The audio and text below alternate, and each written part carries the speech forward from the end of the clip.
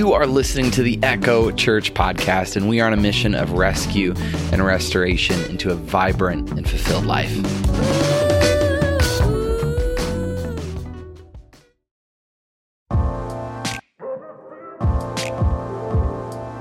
We're just going to chat Enneagram and what it's done for you and the process for you of understanding it. There's no wrong answer, and I don't expect you guys to be experts at all. I just love hearing real people talk about what it's done for them. You three to be a part of this conversation I just love how dynamic you are. I think you all bring a lot to the table, and myself has had awesome conversations with you individually about the Enneagram. And so when I was just brainstorming people to connect with, I thought this would be a fun fit. And then Cordy's on too. Cordy's great. And he's a fellow 3 like me, but we need a dude in the mix, right, Cordy? Right. You're a strong man. Right. You can handle it. So I would love it if you just want to say a little bit about yourself and share what number you are. And then we'll get started. I can start. I am Kat Jarzynski. I am a 3 wing 2 or a 2 wing 3. They almost always come out equal no matter which test I take. So I also am almost equal to a 1 and a 4. So I'm a lot of different things, but my 3 usually rises up. Hey, my name is Cordy, and I am a 3. My Enneagram journey wasn't too difficult. Most of the discovery just came through conversations with friends and other people and trying to figure it out. And so, I've enjoyed bringing a little bit of clarity to my actions and motives, I think is probably the biggest thing.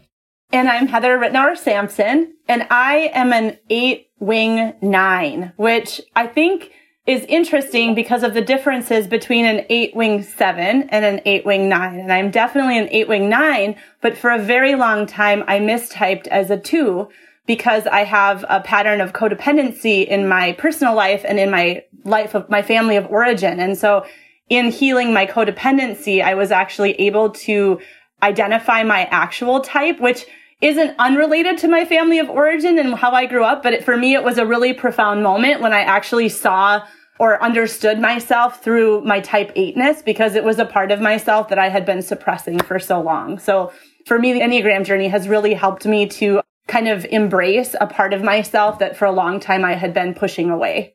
I had enrolled in an online coaching course that was related to life and business. And one of the tools that the coach used was the Enneagram.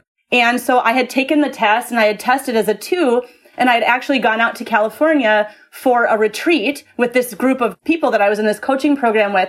And my coach's husband was an Enneagram coach, and he works for this other amazing Enneagram coach in California. And he said, "So Heather, what's your type?" And I said, "I'm a type 2. And he looked at me and he said, "But what are you really?" And I was like, "What?" And I just was kind of taken aback or thrown off. But then a year later, I was at a yoga retreat and I met someone who knew a lot about the Enneagram. And she was like, "What are you?" And I was like, "I'm a 2. She's like, Nope, you're not a 2. And I was like, "Really?" She's like, "You're not. Take another test." And that night I went into my room and I was in a little tiny, it was monk quarters, this little tiny room with this little twin bed. And I did another test, and it had a video where the person acted out the type 8. And I just had tears streaming down my face because it was for the first time I saw a part of myself that I had been carrying with me since I was a little girl that I felt like nobody understood, and it was wrong and bad. And it was I felt suddenly this integrated person. And I went the next day and I saw this woman and she's like, "Did you take another test?" I said, "I did." She said, "What are you?" And I said, "An 8. She was like, "Yep, that's what I thought, but I didn't want to say so." So it's been an incredible experience for me because it's functioning from my highest place as an 8. I am a 2, but with way less resentment. So, yeah. Well, and what I've read about 8s too, and I see that in you, is just that heart for the underdog or rooting for injustice. It's black and white. And if someone is being wronged, someone in your, whether it's family or friends, you will go to hell for them. And I totally see that within you. And I think that's such a strong attribute of an 8. How about you, Cordy, for your discovery of being a 3? How did you know that you were a 3? I don't think there was much discovery, to be honest, because it was pretty straightforward. There were no moments at a, retreat or, no epiphany moments like that. It was just kind of going through them and figuring out, kind of the fears and desires and all that stuff, looking at relationships between my wife and I and whatnot, and kind of just going through and understanding it. And honestly, it was just, and that's something that I kind of always recommend to people, is just spend time understanding all the types so that you can figure out where you actually fall. Tests are awesome, but I think there's a lot to learn by just digging through it yourself versus relying on a test. I think there's some good things to be had by going through this. So I'm a 3, and I don't know. I've been saying my wing's a 2. When I first discovered I was a 3, I thought I was a wing 4. I see a lot in both for me, just with my occupations, with pastoring and being a hairstylist and an artist and like the creative things, but just that service to others too. But for me, it was the conversations. Like I love personality assessment tests, and, I've done the Strength Finders a couple of times, the Myers-Briggs. I think they're all awesome, and there's so much you can learn from them. But I had never found anything until I found the Enneagram, where when I first took the test and started researching, it was a part of every single conversation I had. Like every person that was coming over to our house, we were like, you have to take this test just to get the ball going. So they knew our language. I felt like it was this whole language that I was learning, and I wanted everyone to understand it. And Cordy was one of them that we would talk to. And I just think and I'm 2 years into the process, and I have been blown away with how much it's helped me. And I mean, so many secrets I felt like or things that I had shoved down deep. And it's been a journey of going back to my childhood, going back to my teenage years, my early adult years, and even just as a mom, being a mom for 10 years now, like how I parent. And I think that's what I just so multifaceted, and it's just so beautiful. It's been a test that I took, and then through conversations and everything that's helped me. For me, I was between a 3 and an 8 for 6 months, and I struggled. I couldn't get to like which one I was. And how I decided was the fear, like my driving force, or like with shame and deceit, or things that I struggle with, like how every number has a sin. And that was for me. And then the why behind why I do things, like that why was just like blew me away, where I felt I really wanted to crawl in a hole when I was reading about myself. It was like beautiful that I was like discovering it, but I wanted to crawl in a hole because everything felt like just exposed. But yeah, I love that. And there's so much out there now, and so many people that are brilliant when it comes to the Enneagram with providing content and providing knowledge. And I'm always learning. How about you, Kat? I think a lot of that conversation relates to me too. It's that I feel like the 2 is probably the heart of who I am. I think my 3 was created a lot in my family of origin, but yet still a very big part of me. And as I've sort of journeyed through it, I think I almost have this little resistance to the 2 part of it, because so many people took advantage of who I was as a 2, and I was very unboundaried for a long period of time. Like I sort of believed that compassion was endless, like this sort of Mother Teresa sort of person that needed to always say yes and always do and never say no, and that's what people would merit in me. And I was always wanted to be the non-judgmental friend, and, anybody could turn to me. And I loved all those pieces, but it took a really big personal toll on me because I wasn't setting boundaries with people and saying, I'm uncomfortable with this. I don't think you should be doing that. That doesn't feel good to my moral code, whatever it was. And so it took me a long time to kind of find my voice in being a really boundaried helper. And so now I feel like my 2 is pretty healthy, but I lost a lot of people that were close to me as I really started to rise up into who I was and have that voice and say, I don't agree with that. No, I'm not going to do that. And so it's kind of been this really interesting journey in becoming a really healthy version of who I am at the root of all of it. Do you have a particular example of when you started learning about just those driving forces within you, you know, just the way you were created and how it helped you, whether it's a relationship or a conversation or something that you felt was exposed? You know, I think, well, I did a lot of therapy for a little while. And so I was kind of, I'm a big Brene Brown fan. I end up bringing her up all the time, but she'll talk about how when she went to a therapist herself and they started to bring up, you know, digging into your childhood. That was me. I was completely resistant. I was exactly like her, like, no, I had great parents. I didn't, like, you are not going to create who I am based on who my parents were. And just kind of kept at it. And then I sort of, you know, gave into the whole process of it. And my dad was a 1 with a wing 1 with a wing 1 with a wing 1. And so I think that idea of excellence in all of us was so ingrained, but I was the last of 4. And so I was sort of a peacekeeper too. So my job was to help here and help there and be the light and all of those sorts of things. And so I think somewhere in the middle of therapy, I started to sort of find my voice again.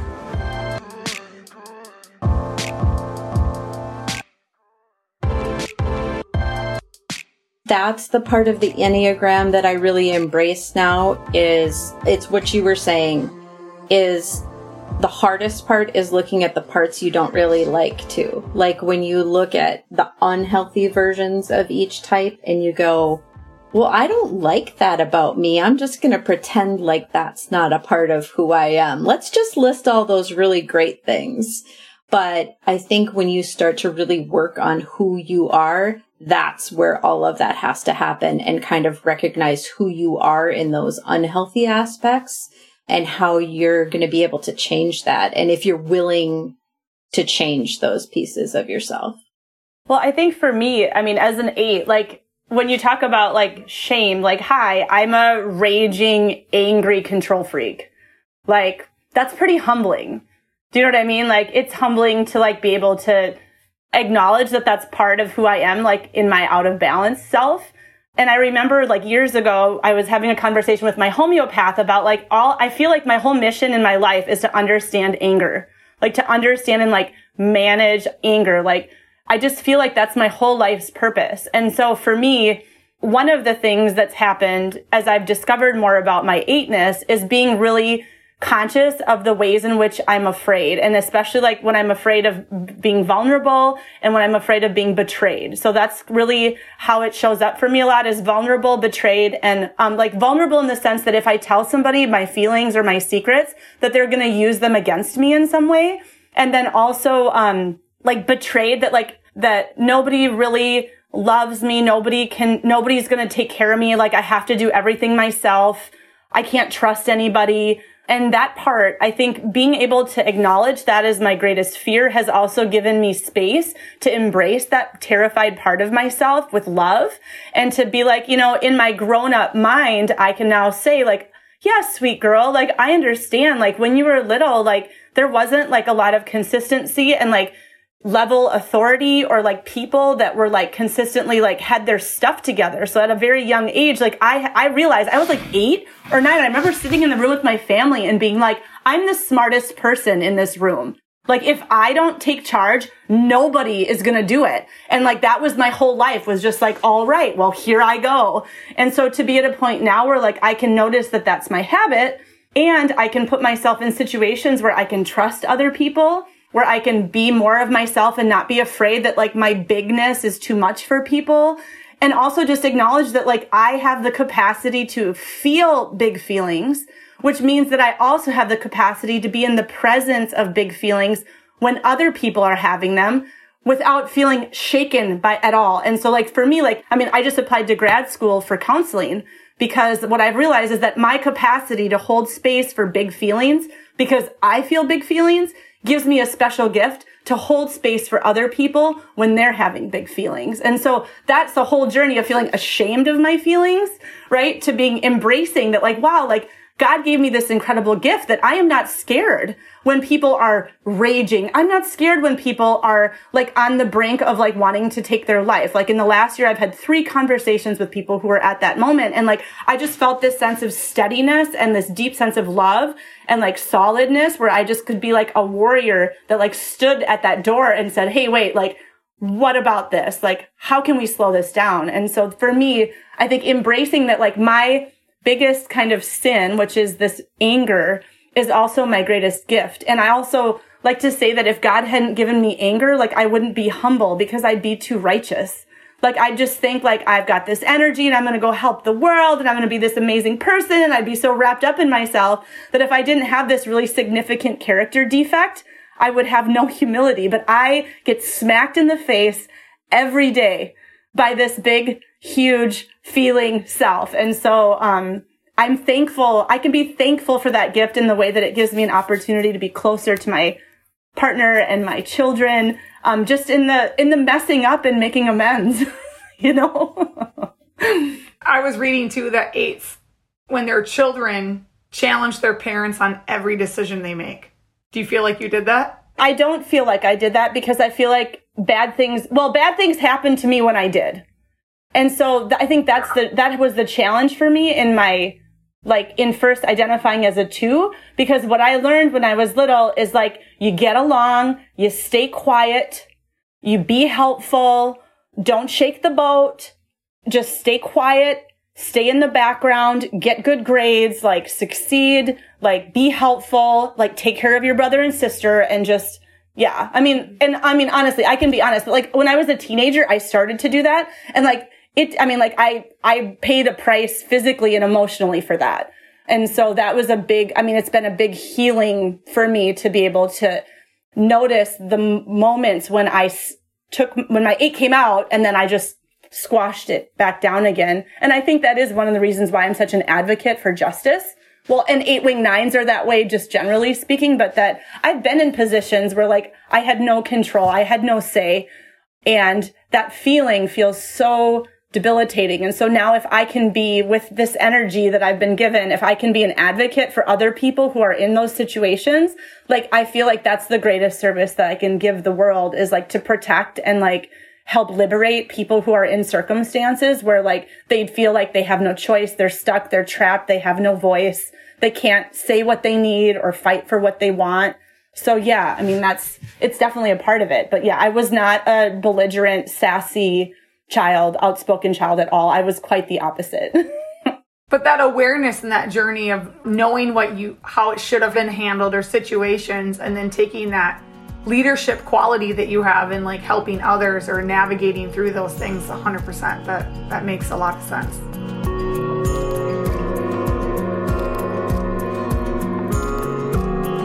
I think awareness is key in anything. So becoming aware of some of the habits or things that I fall into is really good. Not necessarily to change those or to try to be different, but just to be aware of how I naturally think or how I naturally feel, be aware of it and understand that it's okay.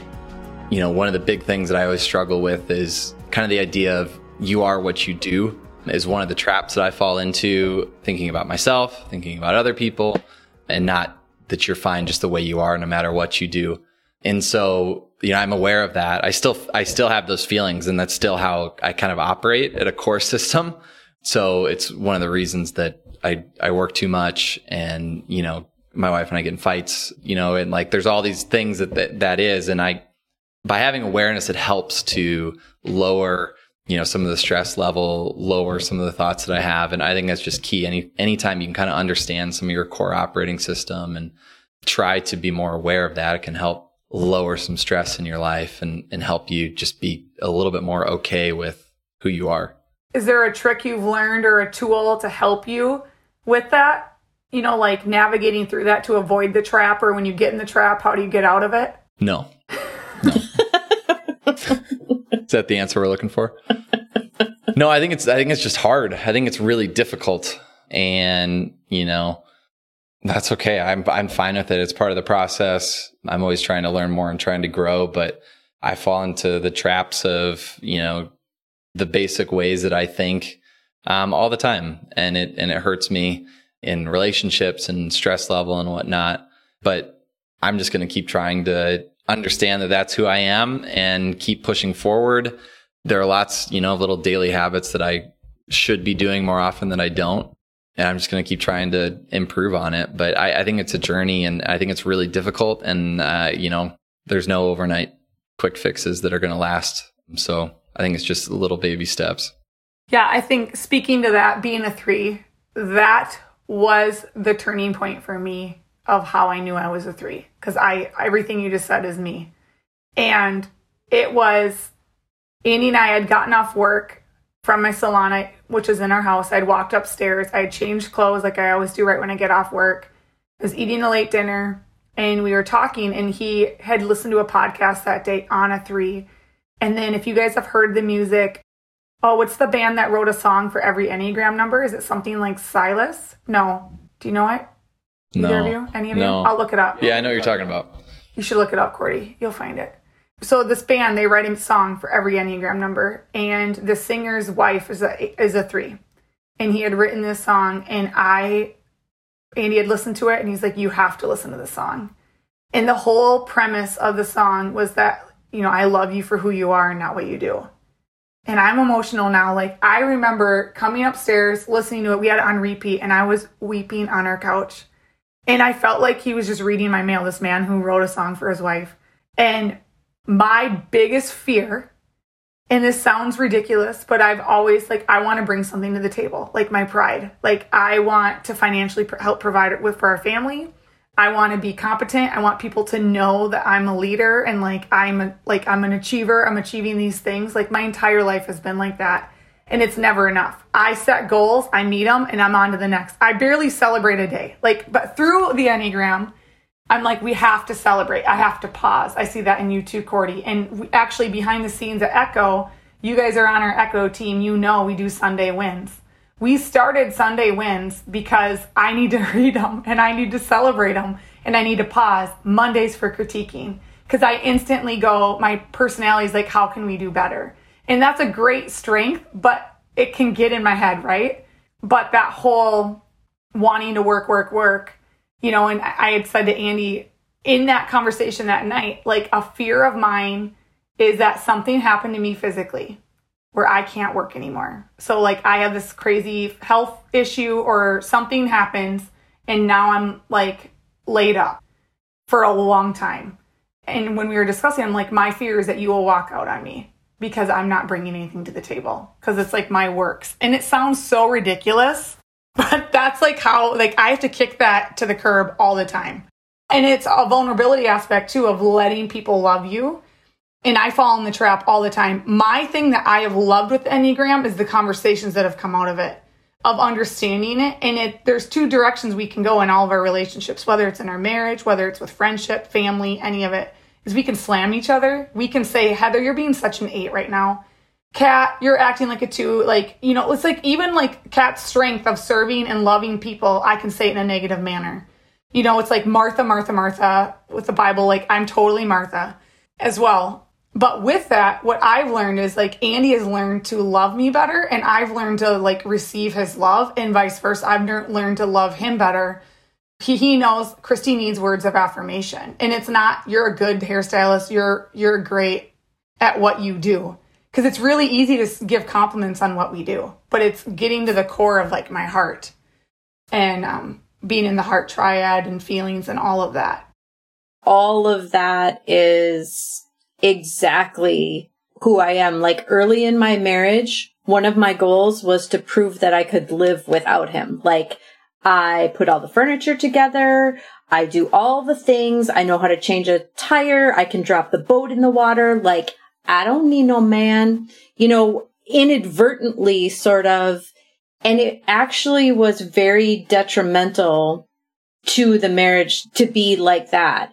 And I don't know if that's seated in some fear. It probably actually is, but that was I wanted to know that I was a self-sufficient breadwinner, homemaker, car taker, care-over, that was that was a goal. And that took me a long time and some big conversations to kind of soften back off of that and see the detriment that that puts on a relationship when someone doesn't feel like they're needed. Because my husband at one point said, "You're right. I could disappear and you wouldn't need me." And when he said it, it was like this light bulb moment because I heard what that meant pain-wise. Like, nothing about what I do you seem to need. And so that was a really big sort of light bulb moment about, this is not the good quality that I think it is. This is not proving what I think I want it to prove. So I would say the last 5 years have been a big journey in our marriage in kind of really understanding who each other is and allowing them to be that person. And I think that's what it is. We revisit conflict, right? We have the same fights, at least for us, Annie and I. And this has given us that, like, the fight still comes, but we can respond in a different way.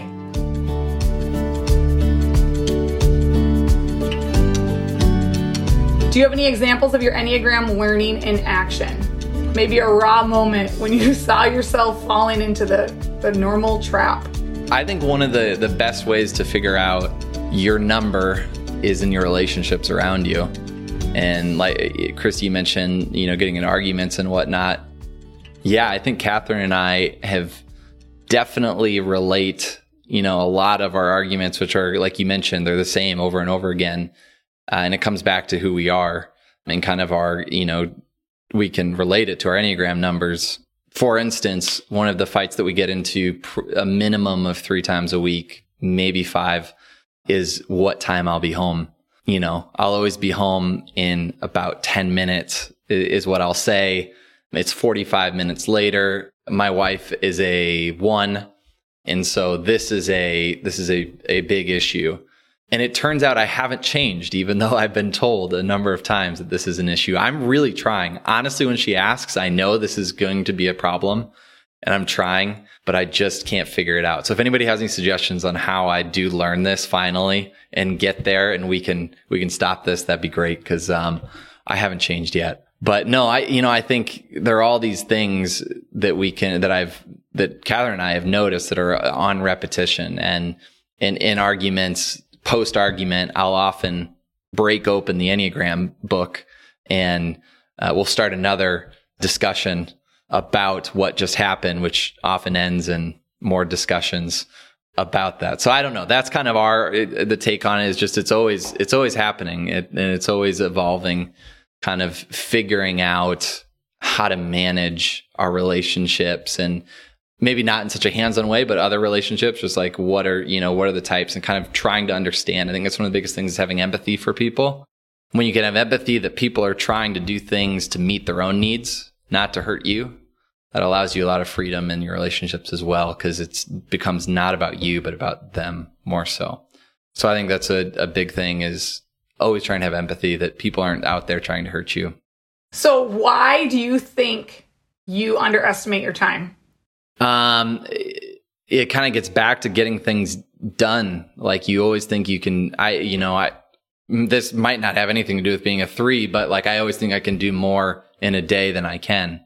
Like, we've got notebooks and lists of the day, and you cross them out every day. And last night I was an hour past when I communicated I was going to be home in 5 minutes because I got to get it done. So, it's like, I don't know, one of those things. It's just, it hasn't changed. I don't know.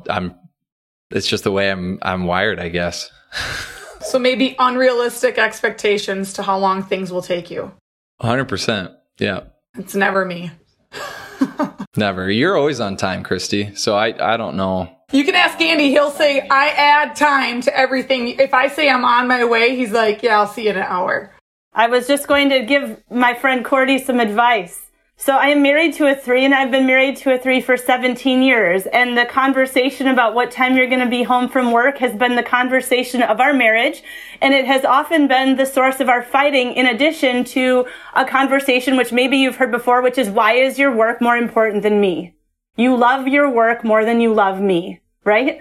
And so as an 8, what I can say, and I can't speak for a 1, but what I say is when I get into the conversation with my husband where he's starting to, in the 3-ness of not telling the truth because he doesn't want to look bad to me, and he starts spinning the wheels, I say, just tell me what time you're going to be home. Like, what actual time? Don't tell me 20 minutes if it's not. Like, if it's an hour and a half, just tell me what time it actually is. So I think, like, actually, like, it's a self-care practice to actually just get honest with yourself and be like, okay, like these are essential things I need to get done before I go home so that when I arrive at home with my beautiful wife and children, like, I can be present, right? And then you say honestly, like, I will be home in 45 minutes, and you set the timer on your phone, you do 20 minutes worth of work, you time out how much it takes to get home, and you get home. And every time you build that trust, it will help to reduce the tension because it will start to rebuild her faith that that it matters, right? And then the other thing is being able to identify when you think what you're doing is super important, but it's actually something that could be done later or probably isn't as important as your marriage. You know, I mean, I think that sometimes what I know from my husband is that he's so successful in his work. He's well liked. He is a great leader. He is well respected. He does not make very many mistakes. He is like kind of revered, you know, that he goes from that world where he's on top of the world to a home life where he's not on top of the world anymore. He's making mistakes. He's disappointing. He doesn't know how to fix the things. He doesn't know how to make things right. Like, if he tells the truth, he's going to be in more trouble. Do you know what I mean? And so I think that integrating that is probably the best place for healing, because the fear of not being able to be successful that kind of drives 3s, when you can be in the humbleness of that in your relationships, that's where you find the greatest satisfaction beyond what you can succeed in your work. And I mean, that's what I can say in our relationship has shifted. And on my side as an 8, okay, 3s and 8s, well, that's just an explosion. You want to fight? Great. Like, I'm going to know every detail. I'm not going to back down. I'm going to be like, I'm just going to be persistent. I've got all the facts. I've got justice on my side, you know?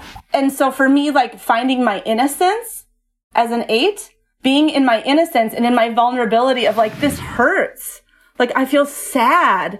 Like, I just love you. I just want to be with you. It has made a huge difference. We love that you are listening to this podcast. We are thrilled you are joining us for our Sunday online services. We'd also love for you to jump on to our virtual lobbies via Zoom calls for a little discussion, behind the scenes, and applications for each week's message. This week we can start off with this fresh perspective, and that we can continue just living for you, and just give us joy, God, and give us hope, and give us your peace. In Jesus' name. Amen. We'd love to have you join us after our online services for our virtual lobbies, a place where we can connect, discuss, and share what the Lord is speaking to us as individuals, but also as a community. So he sent me this video a few days ago, a music video by one of our friends, Matthew Ryan, and it's all clips from the Narnia movies. Oh my gosh, I'm going to cry. And it's Lucy. And he was like, this made me think of you. And it was like, Lucy is this innocent, like, faithful, brave little girl. And like, that's who I actually am. And like, now he can see that in me because he's slowed down enough to be humble enough to mess up enough in our relationship to be able to see me for who I actually am, as opposed to the part of me that's holding the sword every night when he gets home because I'm pissed. So I don't know if that's useful at all, but I think it is just, it's for 3s, what I know from being in a relationship with many 3s, and, you know, Christy's one of my really good friends, is that, like, I feel like we relate differently now, knowing each other's types. And for me, it's always loving 3s and, like, being like, you're such an amazing person, and it's who you are, and it has nothing to do with your work. I mean, like, Cordy, honestly, like, the way you harness energy on a stage and the way that you open your heart through your voice is like so powerful. Like, I'm sure you're really good at all your work, but I see your heart, and I see your joy and like your ultimate like union with the divine. So. Oh, that's great. Thank you for that. That's awesome advice. Yeah, no, absolutely. I got to run. Thank you all. This has been fun. Stay on time, Cord. See you later. Oh man, I am the queen of underestimating though. It is. It's like Andy just wants to know so he can plan. That's so good. Kat, have you ever underestimated or overestimated time? Well, again, I was raised by somebody that was, what's the saying? If you're on time, you're late. If you're early, you're on time. If you're late, don't come. I don't know, whatever. I've already blocked it from my memory. And so, you better be on time or it wasn't going to be good. And so I think I still sort of have that ingrained in me, but for a long time I was sort of resistant to it. I like to show up somewhere 2 minutes before or 2 minutes late, just so I'm not on time. I'm not going to be your 15-minute early girl, but I also really, really dislike people who are late. I just feel like it's such a disrespect of people's time. I get that life happens and traffic and whatever. Basically my grace period is about 15 minutes. If we hit 15 minutes, you've wasted my time and I'm done. So, and, as far as when Cordy was talking about just finishing for a long time, for a while, I had a photography business. And, it takes a lot of time to edit photos and the artistic part of it. I would get so wrapped up in seeing the minute parts of light and this and editing and bringing things in. And, I'd shoot 350 photographs in a session and, weed it down to 70, weed it down to 40, and then, edit those 40. And I would spend so much time just getting high on the art of it that I'd lose total track of time. And it was another thing that sort of became an issue for us because I had these blinders on, and I still do that in a creative mode. My brain clicks into creativity and I have a really hard time walking away from it. But then that thing that annoys me about other people, I can become that person because I'm yeah, just a minute. Just a minute. I'll be right there. I'll be up in half an hour. I'll finish this. So for me, when I'm really clucking on creativity, I have a really hard time shutting that down because I know it's going to waft away. And so I really struggle with that, which that's the irony then, right? I don't like people that waste my time. But then I'm also give me some grace. So I think that's another interesting part of the Enneagram too, right? Oh yeah, I'm kind of both of those people. But I do think that that's one of the things I've learned too, is that learning that grace part of it.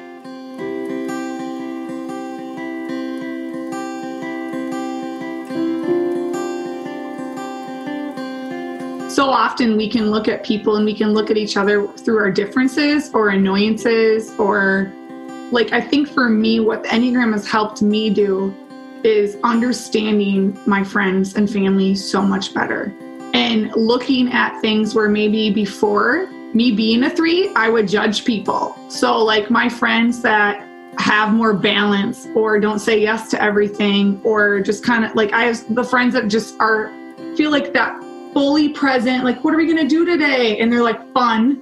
I actually am envious and jealous that they have these free days or have this time. But I would look at it as, oh, how do you not have things on your plate? Success is all the things on your plate. And with the Enneagram, it's been oh, I actually really love that they can prioritize or that they have schedules or routines or, that whatever the case may be.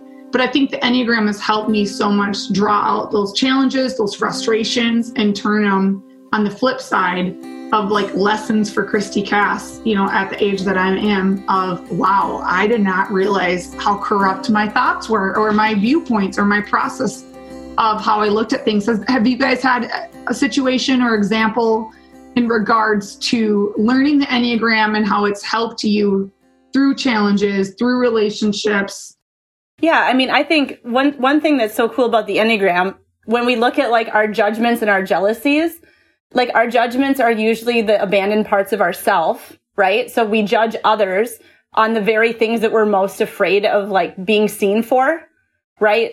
And then in our jealousies, those are actually indicators that usually of our desires, right? So like if I feel jealous of, for example, somebody who has a really successful business or something where they look like they have control, like they are someone who could be independent from their partner and not be financially dependent, right? Like I could feel jealous about that. And that's like, oh, that's interesting. That's showing me something that I want to fulfill in my life, right? Or, oh, I'm so jealous that like this person doesn't care about how messy their house is and they're having so much fun with their kids, right? Well, that's showing me something that if I'm jealous of it, it's because I desire to be more that way. And if I'm judging the person with the messy house, it's because I don't want people to judge me, right? And so I think that learning the types, and especially like knowing the people, like for me, like we've done it with our kids. We did an Enneagram test, but the test was you were supposed to decide your kid's type, but we did it out loud, like on a road trip, and we had our kids answer the questions. So now I know all my kids' types and I know my partner's type. And we've talked about what we think our parents' types might be, but it gives you this whole way of seeing. So like my daughter is a 7, like that's tough with an 8 because like she just goes into this like retreated place of like escape and I cannot get her to do accountability, right? But when I can draw pictures and get back into her creative world, then we have some place to click. My oldest he's a teenager and he's a 4. He's like so dramatic. Everything is so dramatic, right? But if I can stay connected to encouragement and love with him, then I don't increase the drama with criticism. And with my middle guy, who's a 1, like he's rules, make sure everybody's on task, know everything. I have to say to him constantly, like, I love you even when you make mistakes. Like every human being makes mistakes. Like it's okay to be imperfect. Like being imperfect is beautiful. And I think knowing the Enneagram gives us this way of like cutting everyone some slack. Like Cordy said about empathy is like just a way to, you know, embrace and be endeared by someone in their type, whether it's the side of their type that is evolved or the side of their type that's still shadowed. I think Enneagram is broad stroke initially. It's like I just wanted to consume like understanding the numbers because that was me. I was like, I want to understand all of them. Like I was learning from all these conversations and then it's been such a fine like ink sketching for me of understanding the layers and taking the time to understand those things. And obviously when we're in seasons like we are right now where things are not normal or unusual or routines are being thrown off and all that, I think it's so eye-opening as well of how we respond, how we're reacting, how we're living out every single day. So I love that analogy. Thank you, Heather. How about you, Kat? Do you have anything in regards to the Enneagram as a tool has helped you understand people better or challenges that you've had or compassion?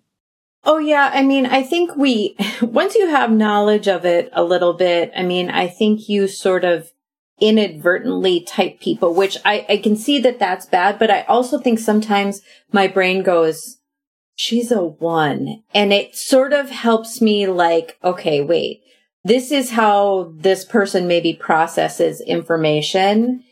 And it can help me meet them where they're at a little bit. I think for me, I struggle the most maybe with 4s and how tender-hearted they are.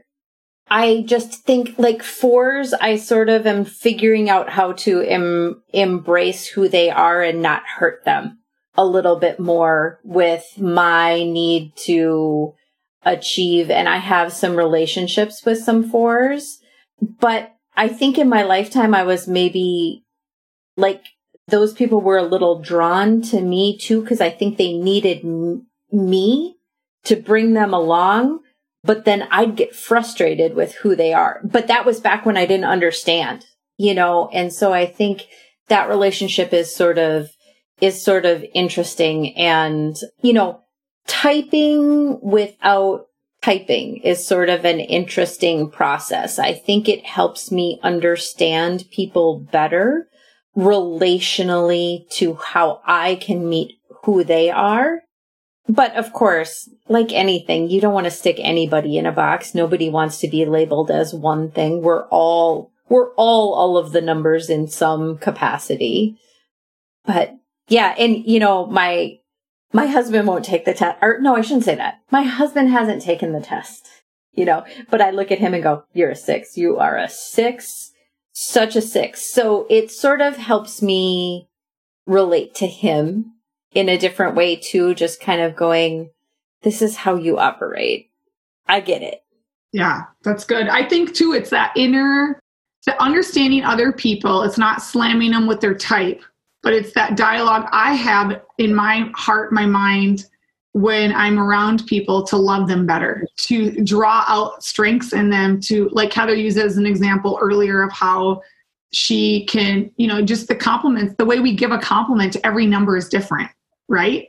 And to even just challenge each other in a great way, it all helps. It's that awareness factor for me, understanding. And I think too, on another level of not being threatened by other people, not getting caught up in like, why are they like this? And I'm like this, where now like I have this, it's constantly in my head. And I mean, as far as a team goes, like even at Echo, we use the language every single day with our core team that we're connecting with and we're planning and preparing. And just that deeper understanding of how to treat each other and like knowing like scheduling. And there's just so much grace that is given when you understand it. And I think it's so fascinating. And I look forward, both of you having, adult kids and teenagers, and like you're a little ahead of us, with our oldest being 10, and we have not had him take a test yet, but we're definitely seeing the numbers come out of them. But it's helping me parent and navigate that kind of stuff of how to love and communicate to them too. As far as faith goes, because I have always enjoyed talking about faith with both of you individually and just like the depth that you guys bring to conversations. How has the Enneagram helped you in your faith journey? I can answer that. So I've been really committed to the Al-Anon process for the last 2 years. And I think it's like the step 2 is like acknowledging that there's a higher power.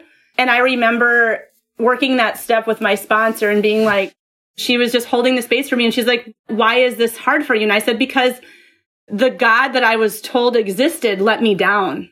I prayed and I was good and it didn't work. So why should I believe in something that doesn't actually help me when I need it? And she was like really good at being like, well, that's fair. And like, what if the version of God you were given, how could you see God? How could you define God for yourself? And I said, well, if there were 2 atoms and they come together in a positive way, anytime that something positive comes together, I would say that's God, and you could maybe call it love, right? And so then step 3 is surrendering to a higher power. And I was like, no, I don't want to because I'll be let down. But then the way I worked it was just but could I surrender to love? Yes, I can surrender to love. I can surrender to positive energy. Well, in the course of my codependency recovery, I started to run the experiment more and more often of surrendering my agenda, of surrendering my pain, of surrendering my need to be in control to something higher that I didn't have to define it. I didn't have to know what it was. And I was willing to let it be defined for me as I went along on my journey. And so where I'm at today in my spiritual life compared to 2.5, 3, 5, 7 years ago is significantly different in that I have a very active relationship with a higher power and it's a prevalent part of my life. And so for me, it's been a huge part of my spirituality to evolve, especially from the 2 to the 8. And to, in my 8-ness, be able to say I am powerful and I am strong and I can be a force for change and I don't have to do it alone. And if I'm willing to ask God for help, then I'm willing to ask other people for help too. And then I get to be connected and then I get to feel like I matter. And so it's a win-win.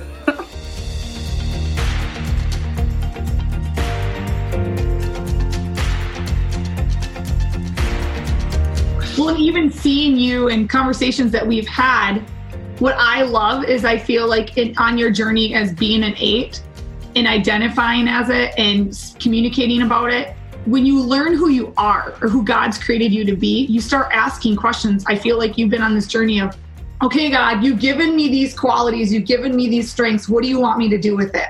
Right. You're entering school again. Right. When you had successful businesses, you have no reason where you have to go back to school, but it's like, this is what I'm called to do, or this is like something that's like in the depths of my soul and I want to help others, which is your 2 coming out in your health, right? But it's like that intensity that you bring for loving people and like giving it your all, and how you retain information, and how, just like you're resourceful and you want to help others. Like that is like, I just think as a friend, I've watched you ask God those big questions. And that's what I love about the Enneagram, that understanding a big pivot in your life. And Kat, even just being an empty nester and asking God, it's like you've had these big pivots in the past couple of years. And it's so beautiful to observe and to witness and to watch. And I've known Kat here a year. I met you in the pre-launch season, but I watched you post-pivot in that next chapter. But it's like God's never done with us. Like it's just like all the seasons. And I think that that's where it can be easy to fall into a trap of like, well, I'm this age now where I've already done these things. Like I can celebrate my accolades and all that, but there's so much more. I just think, if you loop it back to life-changing moments, which then you can connect to Enneagram, for me, my background is, I guess Andy uses, or I've heard him say church hurt. I sort of feel that when he says that, coming from a background that was kind of rooted in, religion is sort of about shame and sin and all the dark parts of it. So like mine was a reawakening. And I remember very, very distinctly sitting in a church and hearing, not going to cry, really hearing for the first time through song that I was a child of God. And like that nothing else mattered. Like it was one of those moments, in a movie where it like zooms in and you feel like you're the single spotlight in the room. That was the kind of moment that I had, like where something turned on in my brain that said, no matter what, you are this child of God. And I think I had never maybe heard that before, sort of in my, my family of origin in some ways, and then also my religion. Like that message just didn't sort of really come across. And I think that's part of when I say my 3 was created a little bit, like my worth was rooted in a lot of my achievements. And so that's where now I kind of feel like I can be that healthy 3, in that if it all goes away, that is the relationship that is the most important. And so I think it actually makes me a better achiever, because I'm not necessarily looking for everybody else's approval. I mean, it's funny, as I'm sitting here, if you look at my office, I have a board and there's a sticker with Jesus right in the center of the whole board.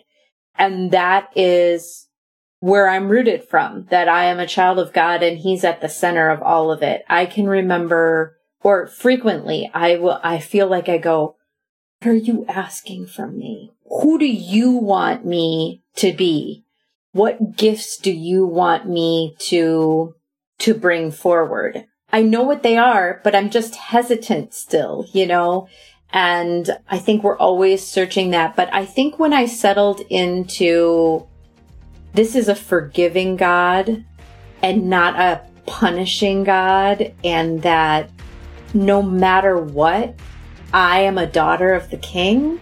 I mean, I think that helps me through everything when I feel less than, or I just don't feel like I do that as much anymore, because I feel like it's part of the staff and rod that I carry now, is like, it doesn't matter. What matters is how I do this, and then what I can give this direction.